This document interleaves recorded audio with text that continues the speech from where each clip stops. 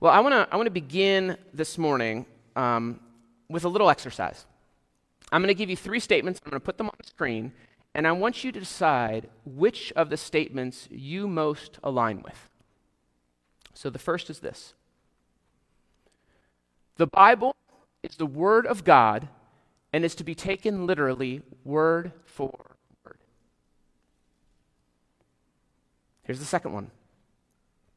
The Bible is the inspired Word of God. Not everything in it should be taken literally. And here's the last one. The Bible is an ancient book of fables, legends, history, and moral precepts recorded by men. You've got those 3 statements. Think for a moment which you think is the true statement, if you will. So, these 3 statements are 3 different positions about the Bible, perspectives of the Bible, that were given to a group of pastors. They were surveyed in 2014. So, the first one, the Bible is the Word of God, and it's to be taken literally, word for word. How many, by show of hands? It's okay. I think there's a right answer, but it's okay. Who would align best with this one? No one. Okay. About 28% of pastors agreed with that statement. Here's the second one. The Bible is the inspired Word of God, but not everything in it should be taken literally. How many align with that? All right, that's like everybody. Good. We're on the same page with that. All right, 47% of pastors agreed with that one. And then the last one, anyone hold to this? This was actually the one that was the most surprising to me, that 21% of pastors, not like just average people walking on the street, but 21% of people agreed with this statement, that the Bible is fables, legends, maybe some history thrown in it. Now, what's interesting about these survey responses is that the way that they're structured, I don't know if this was intentional or not, but it seems to categorize them in a descending order of how seriously you take the Bible. Right? Taking it literally, word for word, seems to be the most faithful response. That's why it almost comes like a trick question, if depending on how you read that. Especially when it's opposed at the other end by treating a little bit more than Aesop's fables. But as I think most of us agree with, I think if there was a quote-unquote correct answer, I would argue the one in the middle, that believing the truthfulness of the Bible, but not recognizing that not every word should be taken literally. So this morning, we're continuing a series we've been going through. We've been going through a book called Confronting Christianity by Rebecca McLaughlin, and it's 12 difficult questions of the faith, challenging questions of the faith.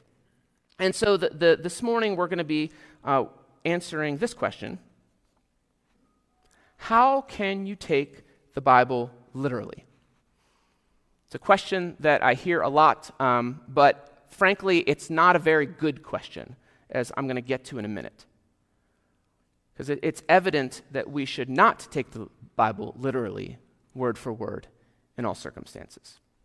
Really, when folks are asking the question, I think what they're asking is, how can I believe what's recorded in the Bible, right? Is the Bible actually true? Now, I'll share a little bit about miracles. I'll share a little about contradictions you might find in the text, because I think that's the question that people ask when it comes down to the literalness. But because I'm going to answer this question first, and then try to respond to the question that's implicit in it. So now we have a platform, as we think about this idea of literalness. We have a platform to understand complexities, nuances of the biblical text in our own English. Rebecca McLaughlin actually begins her chapter with this example, right? If a friend comes to me and said, you know what, I just got dumped by my boyfriend or girlfriend, and they said, I've got a broken heart, or my heart is breaking right now, I'm not going to pick up the phone and dial 911, right? I'm not going to try to administer CPR to them, because I understand that they're speaking metaphorically. Now, similarly, if I wake up in the middle of the night and I feel like my heart has been gripped by a chest and it won't relent, and I call 911 to say, I think I'm having a heart attack, The medics aren't going to come into my house and try to alter my mood with chocolates and ice cream and a movie to take my mind off of it, right? Because they know the seriousness of the issue that is going on. We understand the difference of my heart is breaking in a literal sense versus a metaphorical sense. And there's plenty of times where our lives depend on that difference, that understanding those nuances. Researchers have found that metaphors are memorable, they're persuasive, they're moving for us. So if you are an orator, if you're giving a speech or you're talking or teaching, metaphor is your friend to paint pictures that resonate with your listeners in ways that are meaningful, ways that they can take with them. Right? Metaphor is important in the Bible because it is the primary form that Jesus used when he taught. We don't take Jesus literally word for word with everything that he says. For example, he used literary devices like hyperbole, making an exaggerated claim to prove your point. He said, if your hand causes you to sin, cut it off. If your eye causes you to sin, pluck it out. Now, most scholars don't believe that he meant literally that we were to maim our bodies, but that Jesus is trying to demonstrate the importance of disciplining your body, disciplining self-control for the sake of the kingdom of God. In the Gospel of John, Jesus has 7 I am statements, and we looked at these back in the fall of 2022. For example, he says, I am the good shepherd. Now, is Jesus in that moment saying that he is a farmer? No, at least not literally. But he is absolutely saying that he has authority over and compassion for his people, represented in the metaphor as sheep. He's not literally the one who tends, guides, and shears sheep, but that doesn't make the statement any less true. We see Jesus from time to time run into problems with his original audience as he gave metaphors. There were times that the Jewish people misunderstood him because they took him literally. One of my favorite is John chapter 3, where we get that famous, for God so loved the world that he gave his only son, John 3:16. Jesus is talking with the Pharisee Nicodemus, and Nicodemus is intrigued by Jesus to say, tell me more. And Jesus says, in order to see the kingdom of God, one has to be born again. Where we get that phrase, being a born-again Christian, from that passage. Listen to Nicodemus' response. This is John 3-4. He says, how can a man be born when he is old? Can he enter a second time into his mother's womb and be born? Nicodemus is like, hold up, Jesus. How can I be born again? Like, there's no way that I'm going to fit back into my mother's uterus. How about the chapter before? John chapter 2, Jesus has just cleansed the temple, and the Jews ask him for a sign. They say, who gives you the right, the authority to do the things that you're doing? And listen to his response. This is John 2, 21. Jesus answered them, destroy this temple, and in 3 days I will raise it up. Right? Jesus makes the statement. The audience doesn't understand this. It's a metaphor, and frankly, if I was there, I may not have understood either. He's in the midst of the temple, and he's saying, destroy this temple, and I'll raise it up in 3 days. So the Jews respond, verse 20, it has taken 46 years to build this temple. How are you going to raise it up in 3 days? Thankfully, the author, John, gives us insight that those original hearers were missing, verse 21. But he was speaking about the temple of his body. There are so many more examples that can be shown that not every word in the Bible is meant to be understood. One last one, Isaiah 55:12. For you shall go out in joy and be led forth in peace. The mountains and the hills before you shall break forth into singing, and all the trees of the field shall clap their hands. Do we really think that the mountains are literally singing? Trees clapping hands, trees don't have hands. Mountains don't have vocal cords, right? No, of course not. It's a literary device meant to point to the worship that all creation in its own way. To answer this question, how can you take the Bible literally? The answer is we shouldn't take the Bible literally, at least not all the time. And it's a question. I think a better question is, how can you believe the Bible is true? Good question. Because the Bible has elements to it. I don't mean fantastic in the sense of, oh, they're great. I mean, they are great. But there are things that defy our understanding and our rationality. Right? So I want to take a moment to discuss miracles, just one picture of that, the existence of miracles in the Bible. And then I want to deal with another challenge that I often hear in the same spirit of the question is the Bible's reliability is, what about all those contradictions? All those times the Bible doesn't agree with itself. So let's begin with miracles. There are those who find the scriptures incredulous because events occur that seem to defy the laws of science. Right? Jesus turns water, plain ordinary well water, into wine. He feeds thousands of people with a meager lunch. He brings sight to the blind, healing to the lame. He raises people, brings people back to life, back from the dead.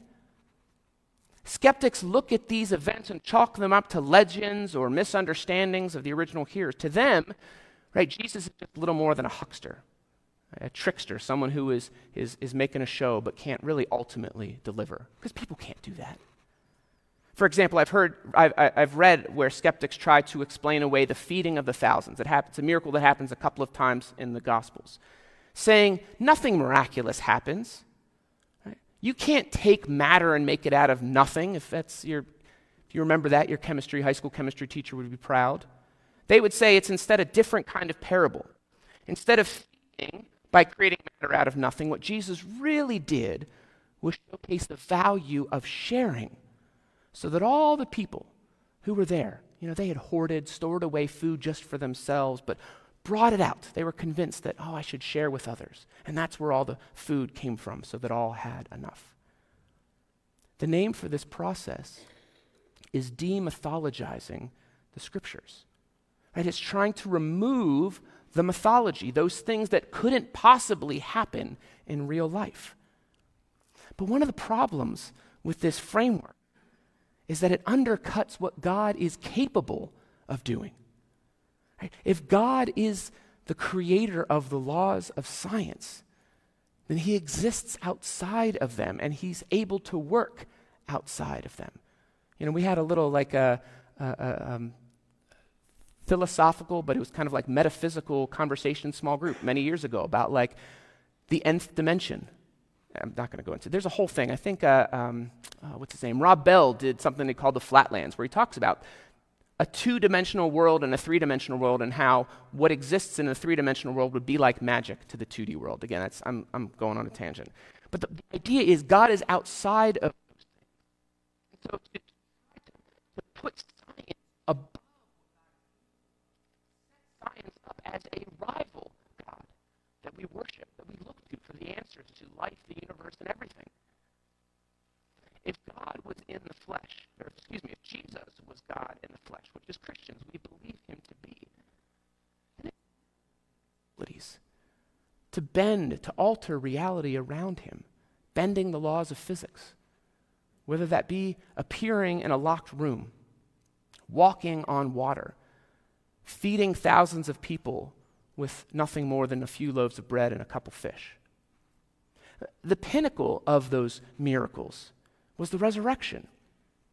I shared a few weeks ago that the vitality of our faith depends on the resurrection of Jesus as a historical event. One thing that we should not do is pretend that we know so much better than all those people in the ancient world, as if they were somehow dumb and we're enlightened and intelligent now. C.S. Lewis calls that chronological snobbery. Now, 2,000 years ago, they may not have understood the laws of gravity, but they knew that if they held an object here and let go, it would fall to the ground. They may not have been able to understand our full cardiovascular and nervous systems, but they knew that dead people didn't come back to life. So we should not rationalize the accounts of Jesus' resurrection by lowering the intelligence of these naive first-century Christians, as if it's like, they didn't know that he was actually dead. There's one theory that Jesus, it's called I think it's the swoon theory. that Jesus, didn't actually die on the cross, but he just went unconscious from shock. And when he was put in this cold tomb, that kind of briskness woke him up. It kind of startled him awake again. And that's how they account for the resurrection of Jesus, that he was still alive. But you know what? Like, the Romans were experts at death. They had crucified tens of thousands of people. And the Bible even says that they went around to break the legs of the people that were on the cross, but they didn't break Jesus' legs because the soldiers knew he was already dead, that he wasn't breathing. And so to even it is like absurd. It is ridiculous for people, the ways, the hoops they try to jump through in order to get away from the resurrection. Again, it's that chronological snobbery, as if the Romans didn't know what they were doing. They did.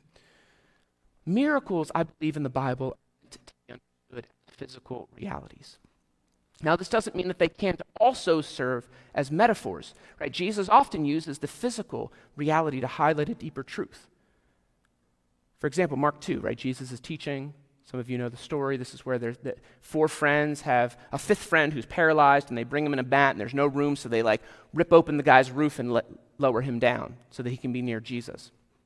So that, and when this guy gets before Jesus, the response of this friend's faith is not to heal him, which is what they wanted, but it's to forgive his sins. Sons, your sins are forgiven. The reason the healing followed is because the Pharisees were incredulous that the guy was being so bold to claim something that only God can do, forgiving sins. So what Jesus does, right? The healing is a metaphor, saying, I don't believe I can do that. I'll say this, take up your mat and walk. So he heals the individual to showcase the metaphor, to showcase just what kind of authority he has. Here's another. Last year, Mark 8, 22-25. And they came to Bethsaida. Some people brought to him a blind man and begged him to touch him. And he took the blind man by the hand and led him, this is Jesus, led him out of the village. And when he had spit on his eyes and laid his hands on him, he asked, do you see anything? And he, the blind man, looked up and said, I see people, but they look kind of like trees walking. Then Jesus laid his hands on his eyes again, and he opened his eyes, and his sight was restored, and he saw everything clearly. Now, what's going on in this story? Like, is Jesus not really capable of healing this guy? Like, it didn't quite stick the first time, so, he needs to do it a second time, make sure the magic was effective. No. The 2-part healing, I think, is intentional in this. Right? It's a physical reality where there are these 2 steps in the physical healing, which is flanked by the spiritual reality of the disciples, that they are progressively being able to see spiritually what's going on. Last one, Luke 5, 1-11. After a night of unsuccessful fishing, Jesus challenges Peter and says, out one more time. Peter's like, Jesus, there aren't any fish, but you're the boss. We're going to do as you ask. So they go out and they lower their nets, and the result is an enormous catch of fish that's so much that it was breaking the nets. And the point is, verse 10, right? So there's this physical miracle, right? This miraculous catch of fish after a night. And again, Jesus wasn't a fisherman. Peter was the fisherman. He's the one that says, you know what, Jesus, I'm the expert here. There's no fish, but he's obedient. And Jesus provides this miracle. The point is verse 10. Jesus says, learn from this. From now on, you will be fishers of men. Right? The deeper understanding that these disciples are going to be fishers of men. Right? An emphasis on the teaching followed. All right, maybe you're willing to go. God is able to do the miraculous, but how can we trust the Bible when it's filled with contradictions? Now, I'll freely acknowledge that the Bible does have tensions that are not always easily resolved. There are parts of the scriptures that may provide challenging, difficult to explain. However, when I hear this criticism of the Bible, it usually comes from people who really don't have much idea of what is actually in the Bible. When they talk about all these contradictions, my first response is usually to say, can you point one to me? Let's go through it together. Show me. And the response is usually like a deer in headlights look, like, I'm not really sure, you know? And they have trouble pointing to the passages because they're just repeating sound bites that they've heard on YouTube or from other people. Now, again, I'll admit, I may not be able to reconcile every different tension that exists. For example, resurrection accounts. Matthew describes one angel waiting at the empty tomb. Luke recounts two angels waiting at the empty tomb. Which one's correct? I don't know. Again, I don't, doesn't take away the my trust in this, as I'll get to in a minute. Even in those tensions, I have yet to find a true, quote-unquote, contradiction that undermines the reality of the book. Too often, we are trying to read the Bible with our 21st century minds, which understands history to be written in a particular way, which might be different than the way that history was counted. For example, if you're trying to read the Bible straight through, you pick it up, it doesn't take very long to find one of these commonly pointed to contradictions. There are two creation accounts in the Bible. The first is Genesis 1, just the first couple of verses of Genesis 2. All right, this is the creation story you probably are all familiar with. 7 days, culminating with the Sabbath on the seventh day when God rested. In this depiction, day 3 is when vegetation, when plants are made. Humans are created after the plants on day 6. But then in Genesis 2, chapter 2, verse 4, you see the start of a different narrative. And in this one, God makes the humans before he makes the plants in the Garden of Eden. One of them clearly is an error, right? They contradict each other. Again, the problem is we read these passages the way that we would read our biology textbook or our history textbook. But the depictions in those chapters are more theological than they are mechanical. They're written in such a way to tell us something about God, something about creation, something about humanity. It's not trying to give us a precise mechanism for the creation.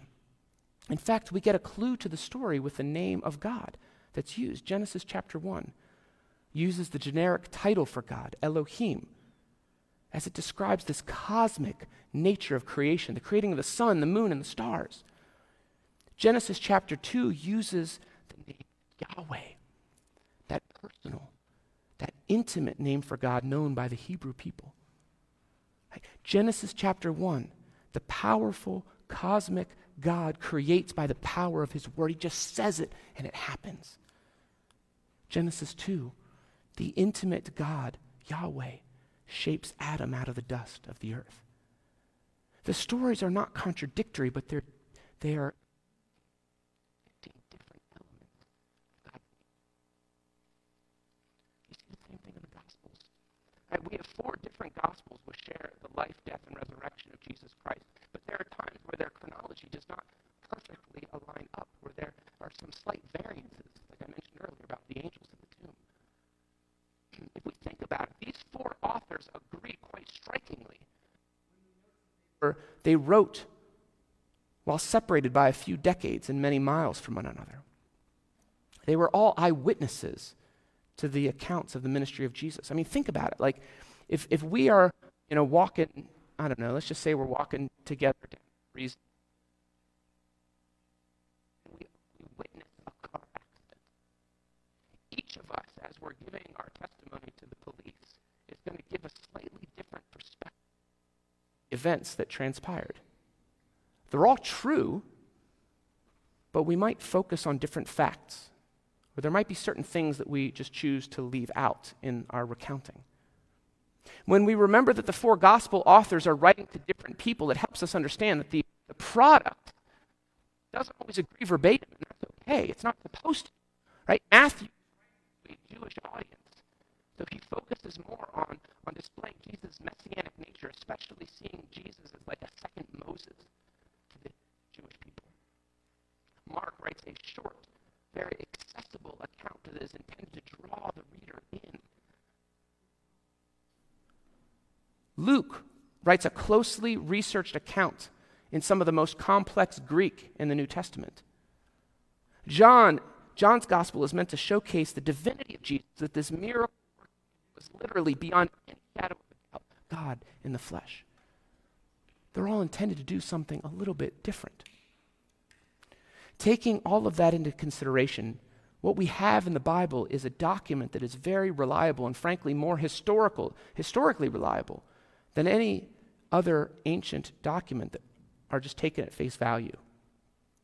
You're going to encounter challenges while you read. Because again, we're separated, right? The Bible was written between 3,500 to 2,000 years from the earliest writing to the latest writing. We are separated from those original writings. And so there's a lot of cultural, there's a lot of linguistic cues that we're missing because of that time gap. It's okay to have puzzles in the text that we don't 100% understand. I know we're often not comfortable with that in the age of enlightenment, but a little bit of mystery is good for us, especially when we see such clarity on the items that really, really matter, such as the resurrection of Jesus. So let me start to close with a few take-homes for us. You've heard me state that I don't believe that every word of the Bible should be understood literally. But how do we determine, as we're reading the Bibles, how can we tell the difference of whether something is literal or is metaphorical? Now, I would say the number one clue is the genre of text. The Bible has many different genres, many different styles of writing. There's laws, there's poetry, there's letters written to a church in place. And each of these different genres has a different method of interpretation. I remember this in school, I don't know. But do you remember hearing about Orson Welles, right? Wrote War of the Worlds. And in 1938, they did a radio broadcast of War of the Worlds. And people felt thinking that New Jersey had actually been invaded. Now, while it sounded like a radio broadcast, a news broadcast, if they had known that what was being communicated was science fiction, the reaction would have been different. We understand this difference in genre. We read a biography very different than we read an Agatha Christie murder mystery. Genre gives us insight into how we are to understand what we're reading. For example, in the Bible, the Good Samaritan. It sounds very realistic. He gives people, he gives places, he kind of locates it. But given that it was a parable, it helps us understand that it probably wasn't a historical event, but a story from Jesus' imagination meant to highlight love of neighbor. You know, I've been reading, I'm about 2/3 of the way through The Kite Runner, and I had to keep Googling, like, is this a true story? Because it comes across so much. I mean, it's such a rich imagination that it comes across as a true story, but it's not. It's meant to be a fiction. Maybe historical fiction. Bring those together. One of the best resources for the Bible that can help you navigate these different genres is a book by Doug Stewart and Gordon Fee called How to Read the Bible for All It's Worth. It's fantastic. It breaks down the different genres. I think there's like 8 or 9 that they highlight in the scriptures and provides a matrix, helps you understand, okay, how should I understand what I'm reading right now? Now, when it comes to understanding nuances of the text or even trying to reconcile some of the apparent contradictions, I'd suggest a good commentary. We live in such a gifted age. Not only that we have a Bible in print. You know, Nick talked about Luther 500 years ago with A Mighty Fortress Is Our God. That would have been about the time that the printing press would have been available. Prior to that, nobody had personal Bibles.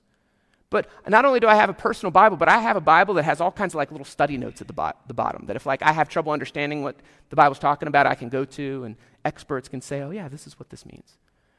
But also I can go on Amazon and tomorrow have a document this thick just on the Gospel of Mark if I really want to dig into it. There are a lot of places that, commentaries can help us understand. And no expert can interpret a passage with 100% confidence or certainty. But many of these scholars are educated and understand the history and the language well beyond the training that we have.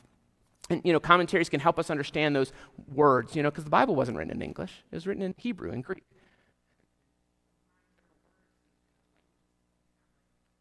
Perfect understand and assist as we read. And tools, most easily accessible tools at your disposal is community. The scriptures were not meant to be read in isolation. They were meant to be read alongside of one another. Most of Paul's letter were written to a people, to a church, not a person. I mean, even his personal letters, like you have Timothy and Titus, they were quickly understood to have value beyond just to Timothy or Titus, and were shared publicly, read publicly in community. Why small groups can be such an effective means. Like, we don't have all the answers, but we all approach the text from a slightly different perspective. And so I think we can actually shed light into some of the hidden crevices of the Bible that others might have overlooked. And so, again, to answer the question, I don't think we should interpret the Bible literally. I think we can believe the Bible is true. But as we seek to read the Bible, to understand it, to trust it, we read it not literally, but literarily. And so here are some questions that I'm going to leave for you. I'll put them on Facebook and the website. So in your own words, how would you describe the difference between literally versus literarily? And maybe a follow-up is like, what tools do you have to understand whether this Bible you're looking at is supposed to be literary? Mouthful. Literary. Do you have a passage of scripture that you are reconciling? Okay, if you do, pass it on. Let me know. I'll bring it up at our next Q&A Sunday. Like one of the ones that people have talked about is who killed Goliath, because in 2 Samuel, I think it is. I know 1 Samuel. It's David, right? Everybody knows David killed Goliath. But in Chronicles, 1 Chronicles, there's this line that makes it sound like someone else killed Goliath. But when you kind of unpack through, it's like, actually, it's not Goliath that they're talking about, but the brother of Goliath. Anyway, it's a whole other thing. So if you have passages that are challenging, let me know. I want to unpack those for us. And then lastly is this, find a way to get your hands on one of the resources suggested this morning, that Fee Stewart book, How to Read the Bible for All It's Worth, Bible commentary, study Bible, or, come to small group. We'll be meeting 6:30, talking about heaven. All right, let me pray, and we got one more song we'll sing together. Let's pray. God, thank you for the ways in which you have given us this word, these scriptures, that we are not left to our own devices to try to grasp blindly at who you are, but you have communicated your nature to us. Help us to read these words in community. As we prayed this morning in that liturgical prayer, may your Holy Spirit be present to provide illumination, to help us understand those scriptures that he inspired.